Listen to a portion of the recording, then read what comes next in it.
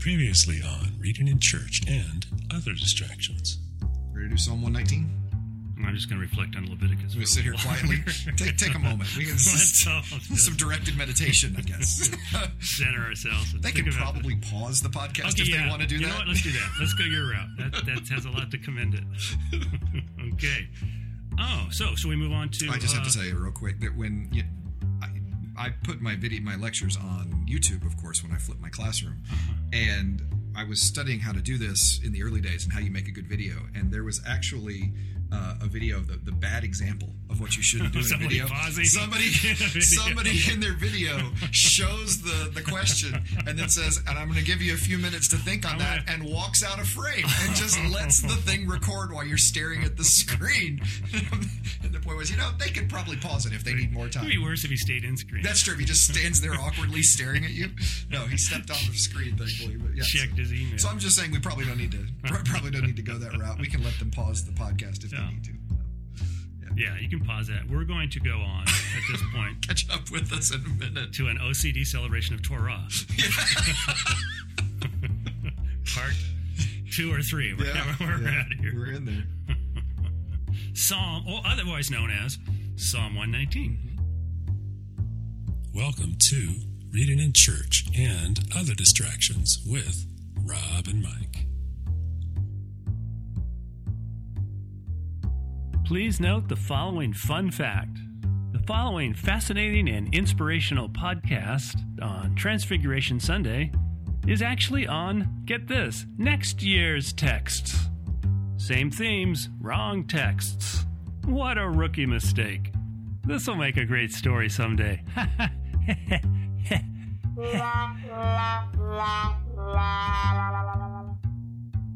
Well, welcome back to the podcast. It is Transfiguration Sunday, and I am Robert Wallace. And I'm Michael McKeever. And have you been in an auto accident? We are personal injury. Is that what it is? Are you injured? Do you want to be injured? Do you know anyone who's injured? Do you know who wants to be injured? I think I've been seeing a lot of those commercials. Oh, really? Is that what it sounded like when we did this? Have you been in an audio? Well, thanks. So much for our professional sounding podcast. We went off the rails pretty early, just right after the introduction today, it seems. I got a few syllables out and left the track. So just a reminder before we get into our text today, make sure and like our page on Facebook, Reading in Church. And if you listen to us on iTunes, make sure and leave a review of the podcast if you enjoy it. We do have a Gmail address, readinginchurch at gmail.com. Nice. Give us a shout out. Ask us a question and connect with us. We're going to find out if people are out there or not. We did have a Twitter question this week. Did we? Yeah, that was people wondering if we could read a different translation every now and then. I saw that. And I failed to print out a different translation. So we just went with the same translation. We do. Why? Did they want us to read those out loud? I know. Because we do in our own time. That's true. That's true in other places. But so that was just one one that we've completely ignored at this point. Air. So, and they had a specific version? Was it the... No, I don't know that. Maybe they did mention Contemporary English Bible. Yeah. Common English or Contemporary English? Common English, yeah. I actually enjoy the Contemporary English version. But I have a New Testament version of that. I don't have a full Bible of that either. Yeah. Is there a full Bible of that? I think that's the free one they gave to scholars. That's the free one they gave to us to try and make us buy a Bible? Right. I didn't do that. Right. Marketing didn't work on me on that one. So, and I'm New Testament. So this is Transfiguration Sunday, which is exciting for me because I still am not sure about the Transfiguration. So I'm hoping that you can, make it all clear for me about what's the point when we get to the Transfiguration. Okay. So, So I'm looking forward to that, to getting all my questions answered today. One thing I didn't glance at this week. We'll make something up. Right? I'm not. We are professional mansplainers. That's true. By trade. Oh, well, I wouldn't have gone that way. But I've said as with a PhD, I could do 15 minutes on nothing. Yeah. It's often it's I have no idea about the question. But having said that, let me give you 20 minutes. Exactly. You earn my keep here. So do we want to start with I got to read. Old Testament? Transfiguration Sunday. Mm-hmm. Yes, the transfiguration of Elijah here. I'm guessing. I believe this technically is the assumption of Elijah. Okay. He's being assumed into heaven. Yes, it's not assumed too much here. All right, so I'm reading 2 Kings 2, 1 through 12. Yep. Now, when the Lord was about to take Elijah up to heaven by a whirlwind, spoiler alert. Spoiler! We see how this is going to go. As they boarded the doomed ship Titanic, Elijah and Elisha were on their way from Gilgal. Elijah said to Elisha, "Stay here, for the Lord has sent me as far as Bethel." But Elisha said, "As the Lord lives, and as you yourself live, I will not leave you." So they went down to Bethel. The company of prophets who were in Bethel came out to Elisha and said to him, I'm going to ask you questions about those companies of prophets. I'm good. Do you know that today the Lord will take your master away from you? As the narrator spoke. And he said, "Yes, I know. Keep silent." Elijah said to him, "Elisha, stay here, for the Lord has sent me to Jericho." But he said, "As the Lord lives, and you yourself live, I will not leave you." So they came to Jericho. The company of prophets who were at Jericho drew near to Elisha and said to him, "Do you know that today the Lord will take your master away from you?" And he answered, "Yes, I know. Be silent." I'm not sure what the tone should be. You can help me with that. I'm probably snarky. I don't know. A little frustrated. I'm the main guy. Hush. Then Elijah said to him, "Stay here, for the Lord has sent me to the Jordan." But he said, "As the Lord lives, and as you yourself live, I will not leave you." So the two of them went on.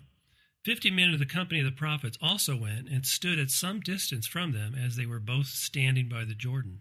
Then Elisha took his mantle, rolled it up, and struck the water. The water was parted to the one side and to the other, until the two of them crossed on dry ground. When they had crossed, Elijah said to Elisha, "Tell me what I may do for you before I am taken from you." Elisha said, "Please let me inherit a double share of your spirit." He responded, "You have asked a hard thing. Yet, if you see me as I am being taken from you, it will be granted to you. If not, it will not." As they continued walking and talking, a chariot of fire and horses of fire separated the two of them, and Elijah ascended in a whirlwind into heaven. Elisha kept watching and crying out, "Father, Father, the chariots of Israel and its horsemen." But when he could no longer see him, he grasped his own clothes and tore them in two pieces. Wow. Yep. That's a lot. That's a lot. That's a pretty, that's a lot going on there. Yes. I love this passage. I really do. It's a favorite. Because you can just be reading along Kings for a while, and right. it's like, it's not this much excitement in one paragraph. That's a lot. Yeah. And this, a couple of important points, it's the chariot of fire that separates them. Yeah. But it's the whirlwind that takes Elijah into heaven. So he doesn't get to ride in the chariot of fire. Apparently it was the draft from the chariot of fire as it went blowing past that sucked him up into, I guess. Oh, is that what that is? I don't know. Okay. But the word whirlwind is the word for, it can be tornado. It can be, it can be we always, in the movies, it's always the gentle rising ascent into heaven, but it could be a quick one. Yeah, no, this sounds pretty vigorous. Yeah. So a whirlwind. So is the whirlwind, is it fiery also, or is it just? I believe that the nature of the whirlwind is left as somewhat ambiguous. So scholars and churches disagree. And there have been a number of denominations that have split over the issue of the whirlwind, but no, I don't know anything. That's probably not the focus of this passage, though. For us, is the nature of the whirlwind. Okay. Do you want to ask a question? Or you want me to start talking? Because there's so much to talk about. It's probably don't have any time for my fake questions. So let's just jump right to the cut to the chase. I'm fascinated by the fact that Elijah keeps telling Elisha to hold off, and stay. And what's also interesting is that you mentioned these company of prophets, and the company of prophets are speaking something that is going to take place. They are correct when they speak it. And in the Old Testament, the only way to tell a true prophet from a false prophet is if their word happens. And so we know that these are true prophets. Right. And we know it because the narrator told us at the beginning that Elijah's about to be taken up in a whirlwind. Right. So we know that these are good guys. These are not the fake Baal prophets. These are good prophets of the Lord that are speaking true words here. There's a lot of them. And there's a lot of them. And Elijah's telling him, you can stay, you could get work here. There's obviously jobs for prophets here in this area. I didn't know what I think that's what it is. You can come and stay and live here and do pretty well for yourself. Okay. But I got to go on to, and Elisha refuses. He's not going to stay with these company of unnamed prophets. He's going to keep walking.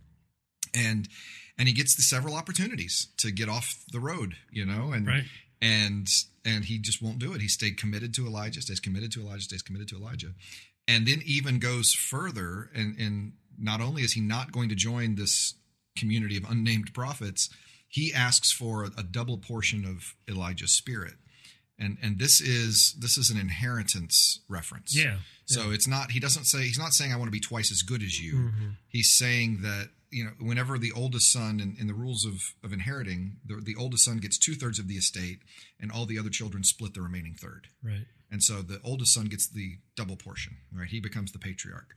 And Elisha is asking Elijah, let me be your successor. Right. Let me be the one who stands up to kings. Let me be the one who goes and risks my life. And so not only is he not wanting to be an unnamed prophet, he's saying, I'm right behind you, man. I'm going to go ahead and follow all the way to the end. So hence, you have asked a hard thing. Right, exactly. You have asked being a prophet is a hard thing. So I want to go and be fed by crows out in the wilderness. Right. And doubt everything. Right. It's going to be hard. So I've so much about this text, but I'm fascinated, first of all, by Elisha's willingness to keep going. Mm-hmm. He's been given several opportunities to get off the road and have an easier life, quite frankly. I mean, you can get work and not have to stand up to kings and do terrible things. Well, what did these other prophets do? Well, there were a number of prophets around. There were court prophets, and they might have had some municipal function. Oh, okay. It's hard to know. I mean, it's really hard to know what they exactly would have done. Been under Elijah? Are these like the fruit of his ministry? Maybe, or something? maybe they're. If not, they're at least true prophets. I mean, the one thing we can say about them is they're speaking a true word from God. So this is not speaking down Baal prophets like Elijah has done in the past, and cut their heads off. Yeah. This is a group of folks who are speaking for Yahweh. So. You can hang out here. This is a good place. You could make a life here. It'd be easier for you to stay on this road here. Mm-hmm. And I think on some level that would be okay. I mean, we talk a lot about God's will for my life, and I think that there's a couple of ways a will can go sometimes. I think we have options in the choices we make that God works out with us. I think Elisha had an option here. Yeah. You can go ahead and live here, and maybe we won't remember your name and know anything about you, where you came from, but it'll be a whole lot easier than having to follow in my footsteps and speak up to kings. And right. But well, isn't that he says, I'm in it all the way to the end. Well, I can't say his name. Kazenstock's temptation of the Christ is to have a normal life. Right. To be tempted by having a normal life. But see, I don't think it would be a sin for Elisha to stay, personally. No. I mean, he's had his mentor tell him to stay. He's had a company of prophets show that they were prophets of the Lord. I don't think Elisha is being, a mother. No, that's fine. You go ahead and stay here. I'm going to go on to Gilgal. That's okay. It reminds I'll me a be little fine. bit of Ruth. That's true. Persistence, That's true. No, I'm not leaving you. I'm not leaving you. I'm staying with you to the end. Yeah. Would it have been wrong for Ruth to go home? I don't think so. No. But we wouldn't probably know her name. But it's kind of saying something commendable about their character. It is. I think. Mm-hmm. That he's willing to endure the hard call of being a prophet. Plus, my name is almost exactly like yours. Well, it's spelled a little different in Hebrew, but in English it's hard. It's hard to say that. Elisha. Careful. Yeah, it is a little harder in English. Yeah. But for me, this has always been sort of an encouraging story at seeing that, there's a lot of ways your life can go, and you can go the easier, quiet life, I suppose, but you're never going to see the waters part and the chariots burn and the winds blow. Right. Or you can do the hard thing, but it's going to be pretty miraculous if you do the hard thing. So, I mean, I guess I've seen that calling in my life a time or two, and, where I felt like I could get off of a hard call and it would be okay, and it would be better. It'd be ordinary, but it would be fine. And then instead I, tried to do a harder thing. And it's been great. Because here I am now on this podcast at the pinnacle of my career. In the Midwest. Somewhere. So. I take the words right out of my mouth. This guy, Elijah, he has some flair, both in style, how he dresses, right? The big belt and the furry coat. The belt is really the thing. And then the exit, it's like, man, that's true. Got a certain panache and flair. Okay, I wasn't going to tell the story, but I always tell the story when I teach it in class, when I teach this passage in class. Years ago, I have a colleague of mine who reports this as happening to her friend. So this is not and she's a reliable source. This is not anecdotal. This is apparently a legitimate story, actually happened. But this New Testament colleague of mine had a dear friend in her church that had always wanted to go and see a passion play. Okay, this story. And so, this is a good story. Thank you. And so she saved her money. She went to this passion play. I don't remember where it was. I don't know if it was Eureka Springs. It may have just been, a local one. But wherever she went, she said it was beautiful, right? They go through the whole thing, the life of the last week of Jesus, and Jesus is crucified, and Father, into your hands I commit thy spirit, and my spirit, and the soldier stabs him. And unfortunately, the retractable spear didn't retract. The guy literally stabs Jesus on the cross, who then screams because he's been stabbed. So Jesus, who just died, has now screamed, "Ah! He stabbed me! He really stole! I'm bleeding! Get me down!" Aramaic, no, really I think it was English. And so they take Jesus off the cross. It's so real. And they seek medical attention for him. And then they put Jesus's understudy on the cross to continue the music. So when I first heard the story, I said, wow, a Gnostic crucifixion. How exciting. You don't normally see those. But so they go back through, and she said, we were just suspending our disbelief. We'd just gotten back into it. Jesus has been resurrected. He's met with the disciples. They've had dinner, road to Emmaus. And then he goes to ascend into heaven. And unfortunately, the weights for the crane were set for primary Jesus and not understudy Jesus. Okay. Yeah. And understudy Jesus was 30 pounds lighter than primary Jesus. So when Jesus was supposed to slowly ascend into heaven, the crane whipped him through the sky as he goes screaming, flying into the sky. So I always ask, how do you, if you're the angel, say, as you have seen him go, you will one day see him return screaming back to earth. Yeah. But I always imagine Elijah now when he ascends into heaven, screaming into heaven as he goes with that flair that you're talking about. That guy he knew how to do an entrance and an exit. Boy, that guy could leave. Boy, that was amazing. So. Well, this reminds me of certainly the ascension of Jesus. Right. Sure. And that as you see him, as you mentioned, as you see him go, he shall return. And so, it's hard for me to almost primarily read this through the gospel stories. There's so many echoes. Of course. Well, and this because Elijah doesn't die. Right. That develops that tradition that he has to precede the coming of the Messiah, that he returns. We see that at Malachi, right? And that's fulfilled in John the Baptist for most Christians, and so you have that echo as well. Yeah, we're going to read that, or something like that. So an inheritance, the double portion, which explains why he cries out, "Father, Father," sort of thing. I think so. Verse 12. Yeah, that he sees him as, I'm your spiritual child. Let me be the one who goes. And the fact that he sees the chariots and horsemen tell us that he has honored that, because how else are you going to know that he sees it? Right. In this telling of the story, he doesn't have anybody to talk to. Right. So. And what kind of transition is this in the larger narrative of Kings? Something big transition going on here? It's a handoff. Okay. Yeah, I mean, you get a story. In fact, the Elijah story in chapter 1 is a lot more like an Elisha story. It seems like an Elisha story. There's a little more violence than you normally get in an Elijah story. But Elijah killed all those Baal prophets, so I guess I can't say that. But it was not. It is a handoff from Elijah to authorization, sort of. Yeah. It's a commission, if you will, and carry on for me. And, yeah. Elisha does die. He actually is buried and very conventional. Well, but is so full of God's Spirit that when the dead person hits him, he can come back to life. So there's that. The dead person, not Elisha, but the dead person. Elisha was dead and bones, and when the men who were trying to hide their friend's body, when his dead body hit Elisha's bones, he came back to life. Man, that's living. Well, I think we ought to start testing how spirit-filled people are by throwing corpses at them, maybe, or at least maybe just animals. Not in certain traditions, it's like, well, he's a saint because he won't decompose, right? And this is in Brothers Karamazov. It's like, wait a minute, he's decomposing. I thought he was a saint.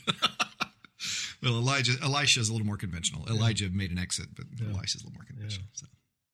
Yeah, this is incredible. It's a great story. Yeah. Lots of style, lots of drama, and does he? then pick up his mantle after this? He does. I seem to remember that, yeah. He does. Which is good because he just ripped his own He ripped his own clothes. Well, he was sad to see him go. That's an act of mourning. Yes. So Okay. sad to see him go. Great story. All right, Transfiguration. I have no idea how this is going to relate to the rest of the text, but we'll see. Keep going. Let's trust this collection of text.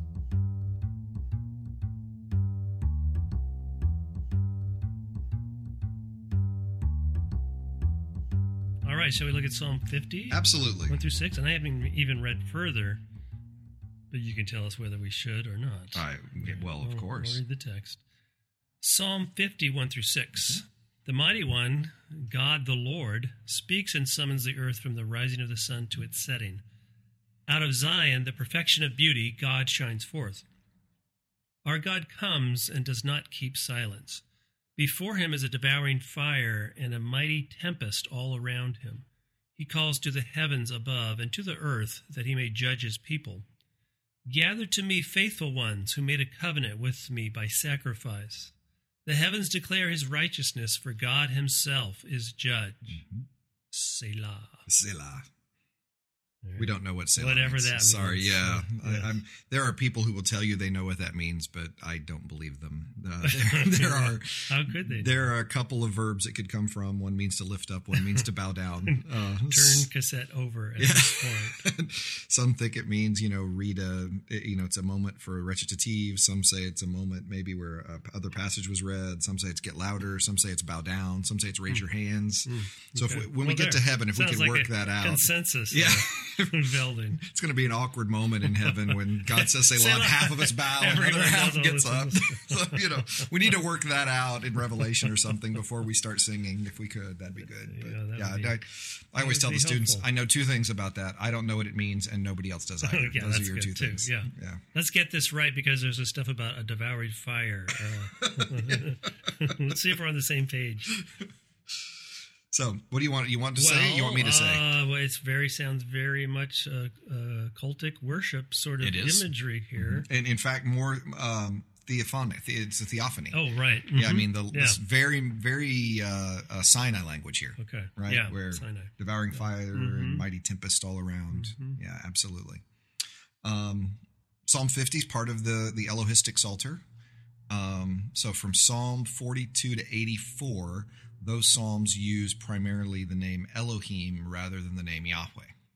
So you will see more God than you will see the Lord in those psalms. All sorts of speculation as And so to why. verse 1 is that God the Lord is that. That is actually an occurrence of Yahweh. Yeah, I Okay. checked on that one. Okay. But the rest of them, it's God. God shines. God comes. God. It's a lot more. Whereas you would find Yahweh in other psalms. This one is primarily Elohim. People have wondered why. I mean, I've always the convention is usually that maybe this is a northern hymn book that after the destruction of the northern kingdom got joined to the southern hymn book. Or maybe they preferred Elohim in the north and Yahweh in the south, or who knows. But it does seem to represent another connection. Another collection in the Psalms 42. But God first of all summons the earth, meaning the whole world, at the beginning. Right. And then he summons the heavens and the earth in verse 4. And then he summons his faithful ones, or his chassidim. So, and he summons at the beginning, he summons the world from the rising to the setting of the sun. And that's, of course, speculation. Does that mean east to west? Which would be a logical thought. Is it a geographical reference? But most of the people that I like to read seem to think that it's a reference of time. That it's an all-day kind of reference, not a location reference. So that's but encompassing in some way. Right, exactly. Yeah, it is encompassing in a different way, right? Again, we've got God calling the nature to witness, right? He calls to the heavens and the earth that he may judge his people. So he needs the heaven and the earth to show up so he can judge his people in front of the jury that is the heavens and the earth. Because again, when you're a monotheist, you can't call the other gods to witness. That, by the way, very similar to Deuteronomy, end of Deuteronomy. Yeah, and we saw in Micah 6 just a few weeks ago, or was that last week or a few weeks ago? I don't recall. I don't remember. It was a while. Time has passed. Micah. We haven't read Time Micah has in a while. passed. So that's all interesting here. Gather to me my faithful ones, the Hebrew word chesed, the set apart, the pious ones, the ones who are part of the covenant, the ones I've loved, who are faithful, who, and it says who made a covenant. And this is one of those times when the translation literally is cut. Who are cutting a covenant. That when you make a covenant in the Old Testament, usually the term is to cut a covenant. That's the way they say that. Probably a reference to what's done while you're making the covenant.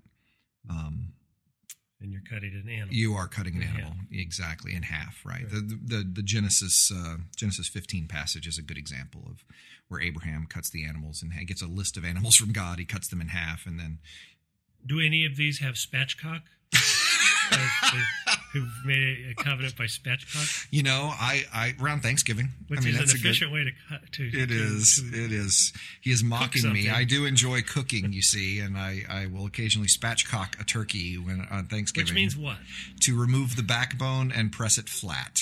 Yes. Okay. And so it cooks more evenly. I do the same. And a little faster when you do that. So this podcast is full of all sorts of tips, not just cooking tips. This would be the portion of the morning show where we go and fix a 20-minute meal. We should do that. We should bring a cook in and make a meal together. There's a nice snack mix you can make in no time flat. Nothing like these cooking podcasts to really grab the audience. But anywho, take the heifer and cut it in half, and then walk between. We've got some that have already been cut in half here for time. For the sake of time. Oh. But wow, I do think it's not. I think it's important. I think in English this can look legalistic, right? Gather to me my faithful ones who made a covenant with me by sacrifice. When it's not. I mean, the reflection is people get pretty. They have strong feelings about barbecue, so I could understand legalistic. That sense that these are the people who have entered into a covenant with me, who are living out this covenant with me, and actually this entire psalm, it's a much longer psalm, deals with what appropriate sacrifice is. I mean, at the big finish is the rest of the song. Yeah, when the big finish is when God says, you know, if your sacrifice comes from thanksgiving, then I'll accept it. So that's an act of the act of sacrifice isn't impressive. Is there some criticism of the pretense of sacrifice in the rest of the song? Yes. Okay. Yes. Because seems like I've read this recently, but I didn't read it this week. Yeah, sort of a condemnation of hypocrisy in this psalm as well. Because the wicked ones seem to be people who are doing the things God asked, not the people outside of Israel, but the people who would call themselves Israel but are presuming upon the offering. So, that's always scary when the wicked are people who identify as the faithful to themselves. But in fact, so my faithful ones who made a covenant with me by sacrifice. So who cut a covenant with me by sacrifice, and pass between. And the idea, particularly in Genesis, is what is behind that? That if you do not live up to your obligations in the covenant, that what happens to the animals will happen to you. Like a gang initiation. Right? Yes, I don't know how many times I've heard that used as an illustration. In fact, the gangs of Israel, the 12 gangs of Sons Israel, Sons of Anarchy. 12 of them. But that you have, it's interesting because in Genesis 15, you have God, it seems, is the one who passes between the animals. So sort of telling Abraham, I'm the one who's going to be fulfilling this. And then, of course, in the very next chapter, Abraham decides to help God along rather than to trust that God would be the one who fulfills it. Right, the whole Hagar story. Right. But it's serious stuff. Oh, absolutely. Yeah, this is joining a gang. You're making a commitment to Yahweh or Elohim in this case, who is some gangs. When they get the gang tattoo, they say, "If you leave the gang, we'll come and get the tattoo." It's like, wow, it kind of drives it home. See, not unlike this. Okay? I've got like 3 jokes that I should probably just keep to myself at this point. It's just better. I can edit them out. No, you've said that before, and then I've listened to the podcast and found out these things were not edited out. There it is. And it becomes the title. Exactly. Of the podcast. Exactly. Oh, why do I think gangs are going to show up? I'm absolutely confident the title will involve gang initiations. So, anyway. We never know the title going in. This is true. We really don't. We're so committed to improv. Fortunately, it's something we can do. Yeah, let's call it that. So. Wow. Yeah, that's what's happening in those 6 verses. Can't believe you went there in those 6 verses, but okay. It's a lot of stuff. Yeah, this is good. Now, it'd be interesting for you. Now, of the 4 texts, this is the one. I don't. It's harder for me to see the continuity. Although I think there's some connection to the other texts. Maybe you could point it out more as we go on. God's appearing, right? The theophany here. Yeah, I mean, this is an language. unusual psalm because God speaks in it a lot. There's a lot of speech. This is a prophetic psalm and I'm using that term in a Old Testament biblical way. It's prophetic, not in fortune telling, which is what most people think prophetic means, but prophetic in telling. Exactly. Then basically, my thumbnail definition is always: a priest brings the people to God, a prophet brings God to the people. Okay, that's the difference in those jobs. Oh. And a prophet bringing God to the people, it's God's word that we're bringing to the people, right? And this is a text which has God's word throughout it. Most of the Psalms are our words to God that through the canonical process have become God's words to us, right? Right. And this is a case where specifically these are God's words to us that through the canonical process have also become God's words to us. Okay. So this is a very prophetic psalm. We only have the 1 verse 5 with the direct speech, but there's a lot of speech of God after this where he's condemning. What percentage of the Hebrew Bible is God speaking? Well, that's a good question. Never thought about I don't know. And what color are the texts when they write them? Well, they should be red, Did he right? get his I mean, own? if we're going to take seriously Trinity, it should be red, shouldn't it? That's interesting because at the beginning of Revelation, there's debate on what's the red letters and what isn't because they can't figure out. Oh, when God's speaking. If you're not a careful reading of Revelation, you're thinking it's Jesus, but it's really God, in those first chapters. Anyway, we're digressing, but... What, really? Yeah. What? And see, why is this a problem? You know what I mean? Well, it's a... Well, you'll miss some of the interesting, I see what I see what happened John is there. being clever with the speech it's there. Interesting because the things that God says at the beginning of Revelation and the way God describes himself, as you go on in Revelation, that's used to describe Jesus. Okay. So if everything is like everything's red letter at the front, it's like, no, there's no reason to believe that's red letter. It's just God is speaking and God is showing up and there's no context for it. But as you go on, close reading, realize, that is God. That was attributed to God earlier, and now I'm seeing that, the one coming is God's coming to his creation in the arrival of the kingdom. That happens through Jesus. So anyway, that's very much Bauckham, right? Who highlights that? Yeah. I was reading the book you recommended that was still blowing my mind when I think about that book. Richard Bauckham, Theology of Revelation. That's the go-to guy. That's remarkable. That was a remarkable book. Yeah. The amount that he highlighted in there of Trinitarian understanding regarding that Jesus is in fact God, right, all throughout Revelation. Yes, is and it's the most Trinitarian book of the New Testament. That's amazing. Yeah, I had no idea. It's a lot. It's a gem. Well, it's a natural leap from Psalm 50 to Revelation. Yes, so beautiful segue there. Well, hey, we got fire, devouring fires and mighty tempests. That's right. There's some overlap. That's right. God showed a lot of theophany sort of stuff. Absolutely.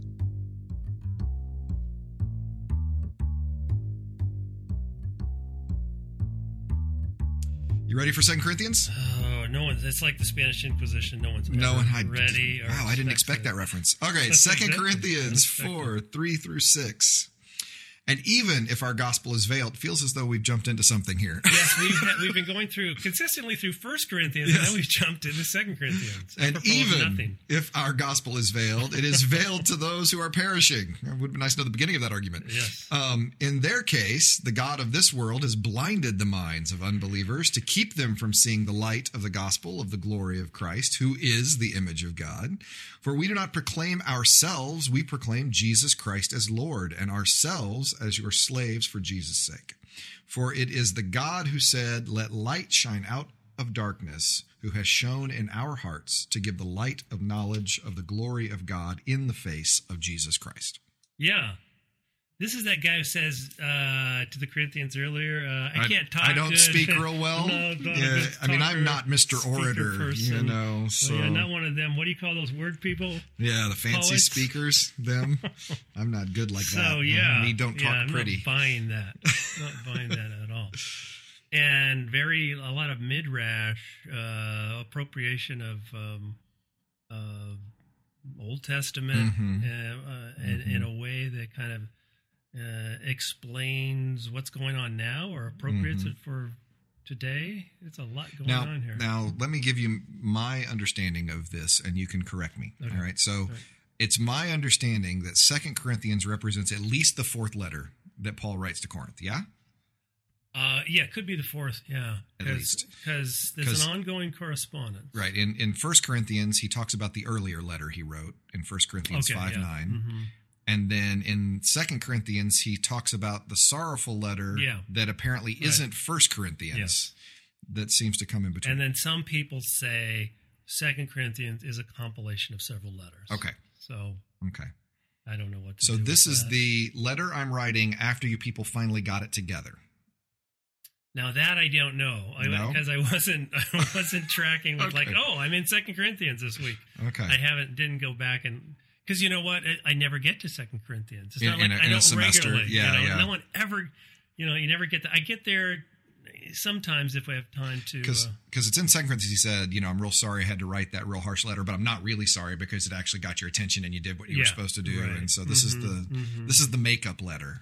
Yeah. In a lot of ways. Yeah. And yet it doesn't seem like everything's smoothed out because there's still a fair amount of him having to apologize or do some apologetic for his ministry. For his ministry, yeah. Which is what this is to a degree. And then the big apology comes at the end of 2 Corinthians, right? Where this is how I'm an apostle. The full speech. The full, yeah. You want to know what the credentials of an apostle are. And Let then me he shows show you. these absurd credentials of... And that's the part that people think might have been the third letter, right? That 2 Corinthians is a compilation. Is that part of it? Yeah. Well, that's one theory. Is that here is that letter. Okay. So it's hard to. How do you? There's no hard evidence for this. No literal manuscripts that don't have these. So it's all speculation. Literary speculation. Yeah. Right. Which people love. Well, that's how people have careers. Right. So. Yes, I guess so. Yeah. And so it's both him making a case for his gospel, but also a lot of revelation as to how he understands the gospel. Mm-hmm. And I was just reading this yesterday and thinking, man, there's just so much here. I thought, I'm just going to spend some time. I'll just spend my, Bible reading time, devotion. I'll just spend it on 2 Corinthians because I got to slow down and chew this. And still, there's just so much here. There's so much presupposed. Plus, he's dipping into these biblical imagery, these archetypes from the Old Testament, the Moses story and the veil, and how he's reading that in a way that explains the difference between the revelation, the theophany at Sinai versus now. Maybe that's a connection there because there you go. The Psalm 50 is invoking that theophany Sinai, even though they say Zion. So these traditions are so fluid. You're like, Sinai, Zion. It's like, aren't those different mountains? Yeah, but same thing. Wow. So even if our gospel is veiled, and so the veil he's evoking or alluding to is the veil that Moses wore over his. And how he's reading that, it seems to be, in a way, he's both saying, we're opening our hearts and we're upfront and we're transparent. We're speaking to you in a good conscience, unlike some other ministers who sort of remain unnamed. And he also, verse 4 to me, has the sound of a person who's sort of encouraging that.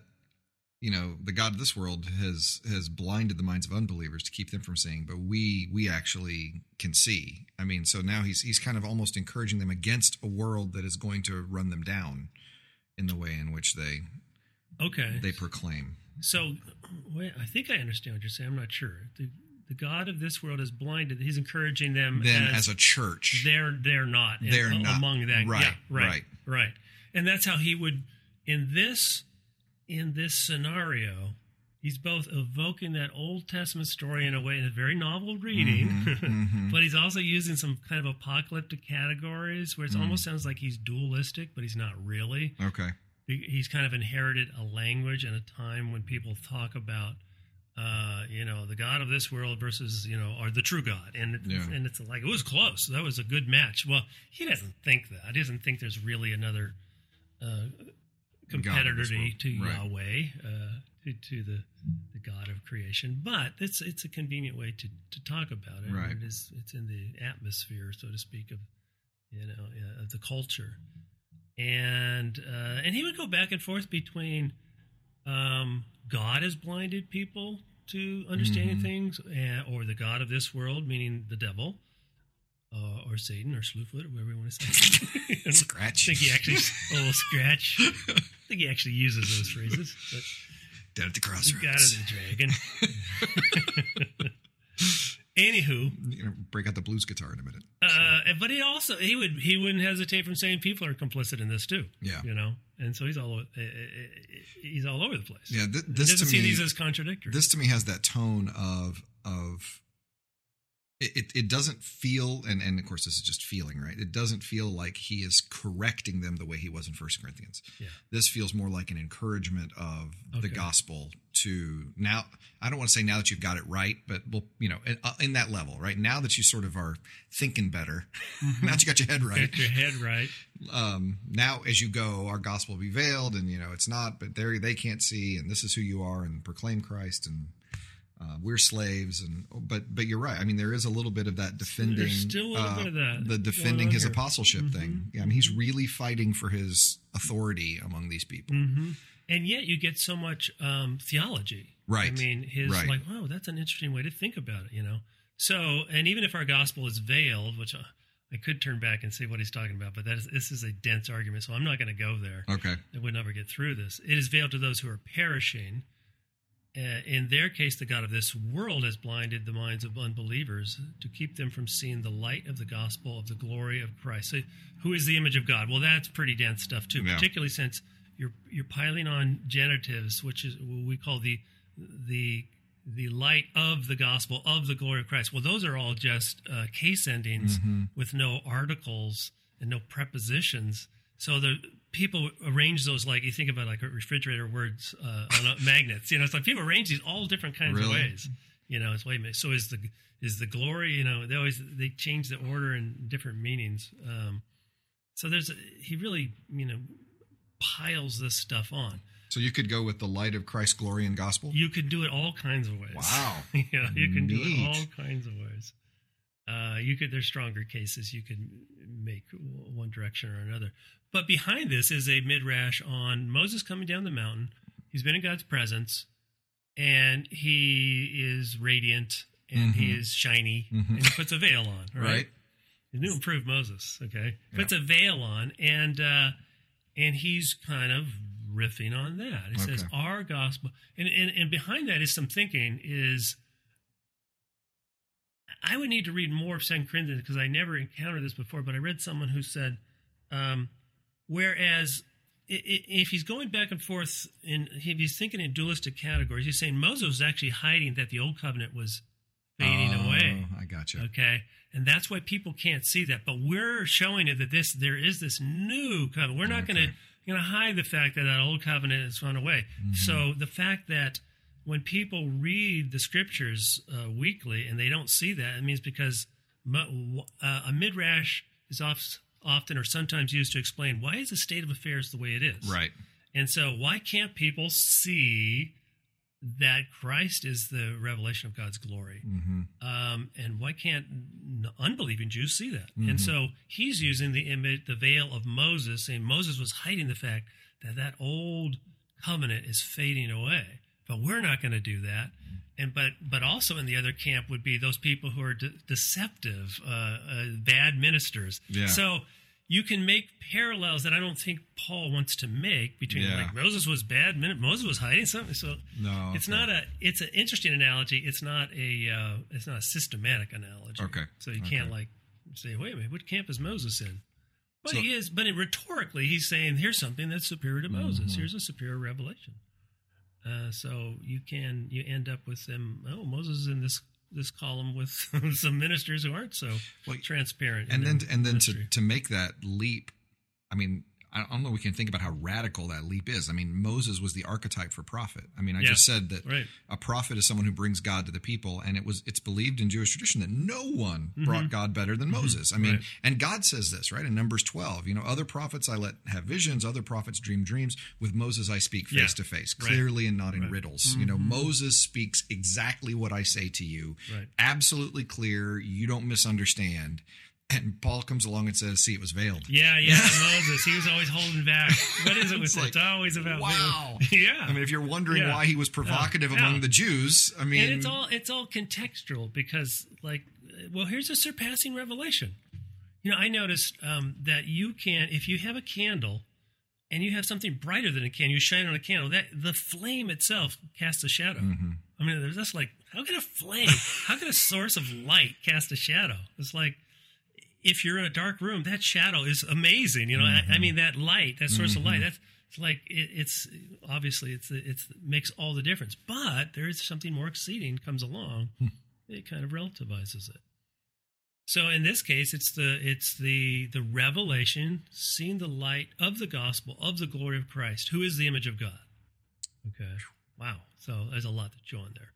For we do not proclaim ourselves; we proclaim Jesus Christ as Lord, and that's very confessional, right? Language. And it's also though the subtle dig at the and like others, exactly. It's that subtle dig who proclaim themselves exactly what they were dealing with in 1 Corinthians, right? Proclaiming Apollos, proclaiming Cephas, proclaiming Paul. No, we don't proclaim ourselves; we proclaim Jesus Christ as Lord, and ourselves as your slaves for Jesus' sake. It's like, wow, that's a lot. That's interesting. It's nice that he reveals how he thinks about himself. I don't know if this is all rhetorical. It's like, here's a person who has clarity about his call and what he's all about.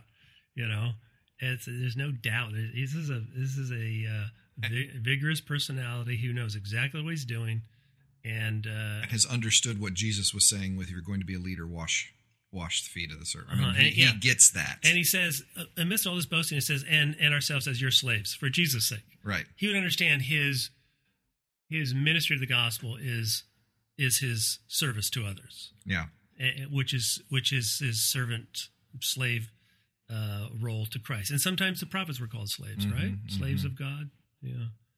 Well, for Obadiah's name is servant of the Lord. Okay. Yeah. Right. Slave of the Lord. Yeah. Same word. For it is the God, I'm going to get a little more scripture here, who said, let light shine out of darkness. That's somewhere. Early in the Bible, doesn't it say that? Early in the Bible, as I recall, page 1 perhaps. Who has shown in our hearts to give the light of the knowledge. Oh, here's another piling up of the genitives. Yeah. How are we going to rearrange these things? The knowledge of the glory of God. Yeah, the light of the knowledge of the glory of God in the face of Jesus Christ. I got to admit, when I saw this, I didn't think that these 4 verses would be as dense as it ended up being. Dense. This is a little deeper than I thought it would be. We've waded in to the deep end here.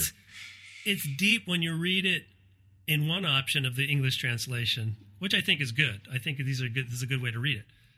But when you realize, there's all kinds of other ways to read this when you rearrange those genitives of how it would have been understood when they first heard it. Yeah.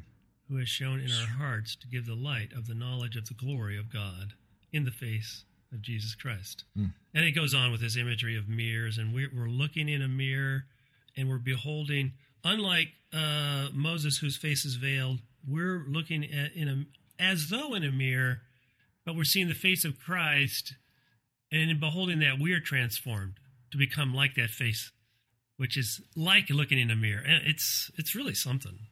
But he stays with the face and the glory and the transformative character of this revelation that we get through Christ. So, it's really something hard to drop into. For a couple of 4 verses. Just go ahead and drop in there. And yet it fits beautifully with these texts. The Transfiguration, and Sunday. Theophany. Yeah, because we have Jesus appearing here. So. Yeah. Mm-hmm.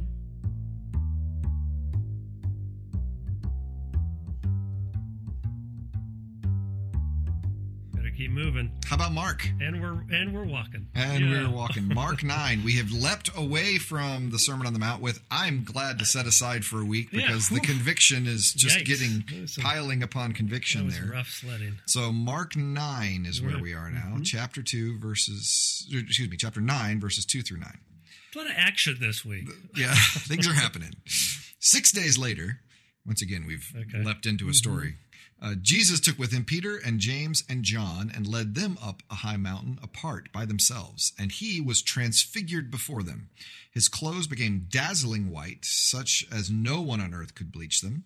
And there appeared to them Elijah with Moses, who were talking with Jesus. Glad Moses finally made it to the promised land. Then Peter said to Jesus, "Rabbi, it is good for us to be here. Let us make 3 dwellings, one for you, one for Moses, and one for Elijah," because you wouldn't want to split. He did not know what to say, for they were terrified. I love how he didn't know what to say, but so he managed to muster a sentence or two, didn't he? Then a cloud overshadowed them, and from the cloud there came a voice, "This is my son, the beloved, listen to him." Suddenly, when they looked around, they saw no one with them anymore, but only Jesus. As they were coming down the mountain, he ordered them to tell no one about what they had seen until after the Son of Man had risen from the dead. Okay, so self-explanatory after reading the first 3 scriptures, essentially. Pretty obvious. I don't know how much we need to unpack there. Yeah. Okay. You say you have questions about that? What does transfigured mean? That's all I want to know. Just answer that, and we can close the podcast. I just need to know. Let me ease into that. Oh, dang. Let me ease into that. First of all, it's a Feast of Booths, the Feast of Tabernacles. Everybody, it's a remembrance. Give us a little bit of background. It's a remembrance of the wandering in the wilderness every year, where you would not stay in your house, but you would go out and you would make a tent, and you would stay there and sleep for a week doing that. And so that's what Peter's referring to. It's like, well, if we're going to be out here celebrating this holiday, Moses and Elijah are going to need a tent. So you want me to make a tent for them? And by extension, or connected with that, would be that these people are dwelling in the wilderness, and God is with them in the midst of them. Right, so exactly. Some theophany stuff there. That's true. That's a more of a natural. Because he traveled with them in the wilderness when they went. Yeah. Peter, not knowing what to say, did say something connected. He did.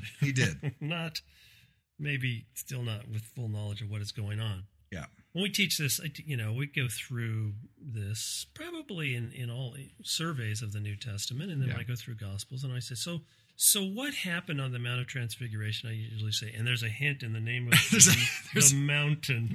There's a hint on what happens if you're reading closely.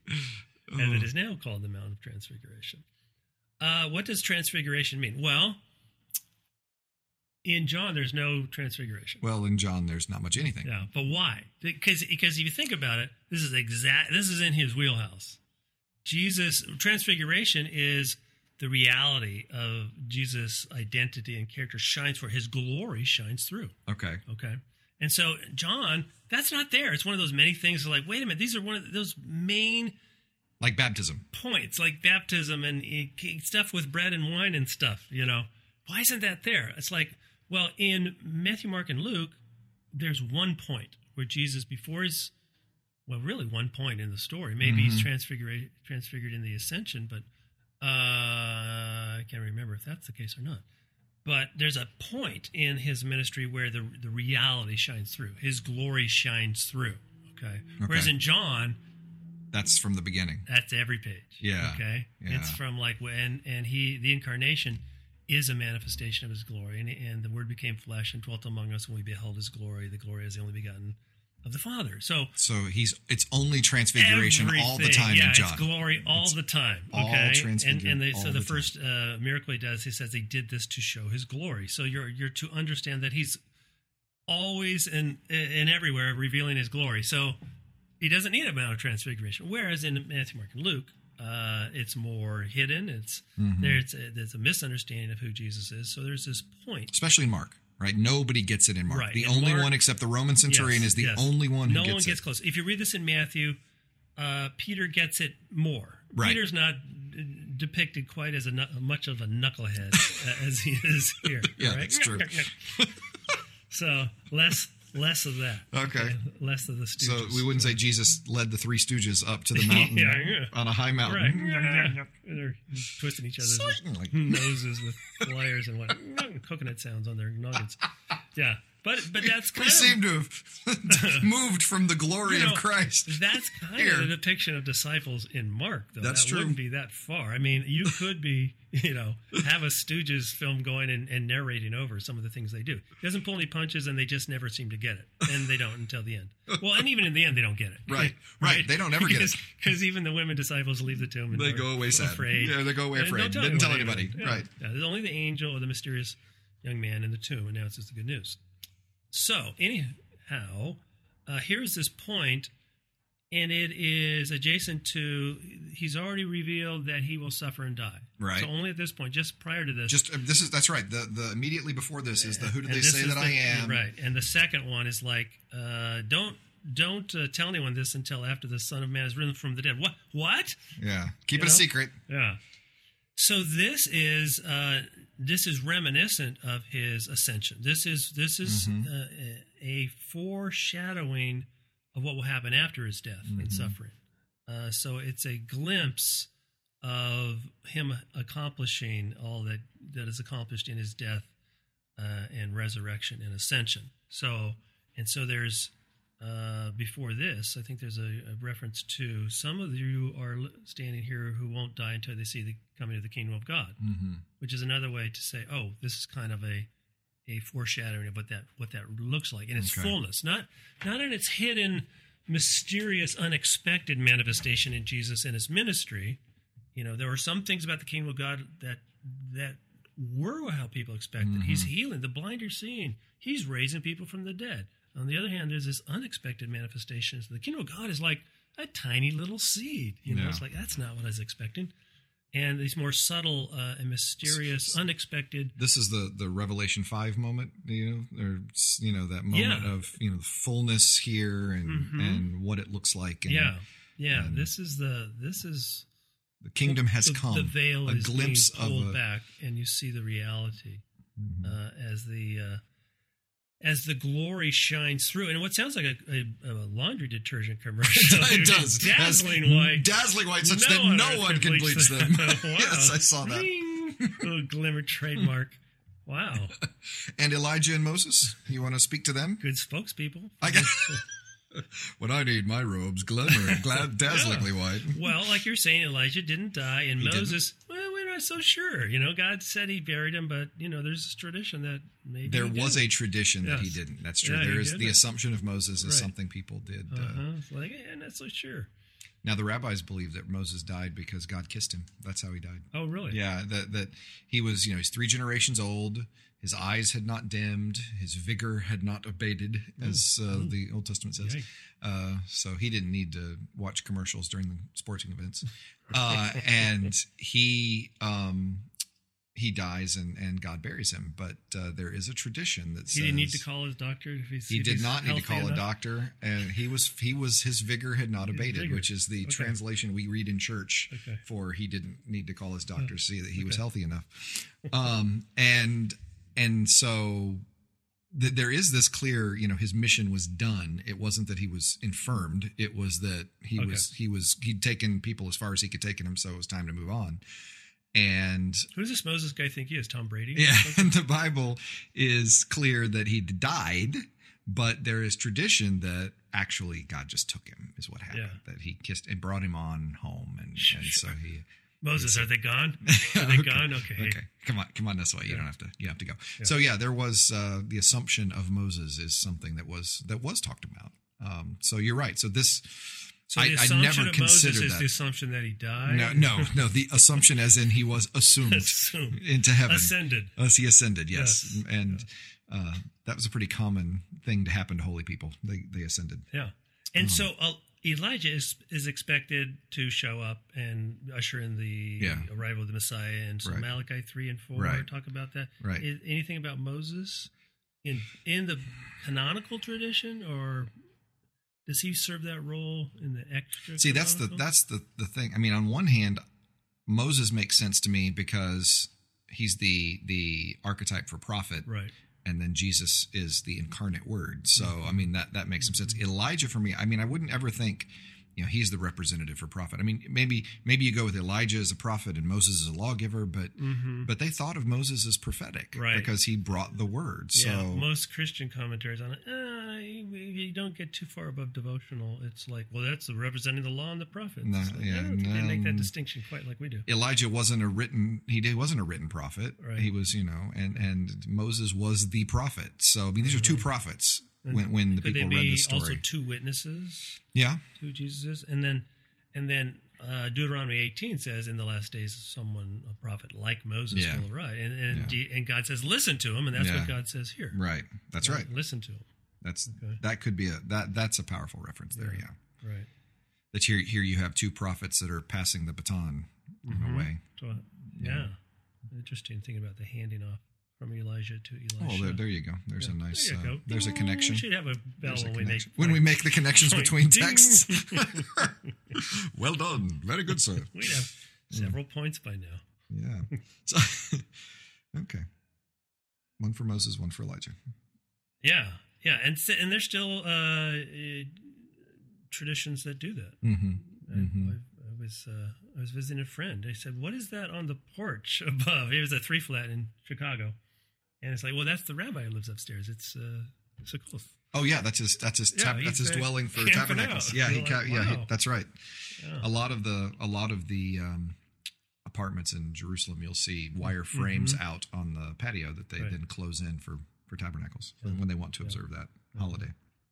And so a lot of traditional Sinai theophany imagery here. The cloud overshadowed them, and the cloud there came a voice. This is my son, the beloved. All right, sounds very much like the baptism. All right, listen to him.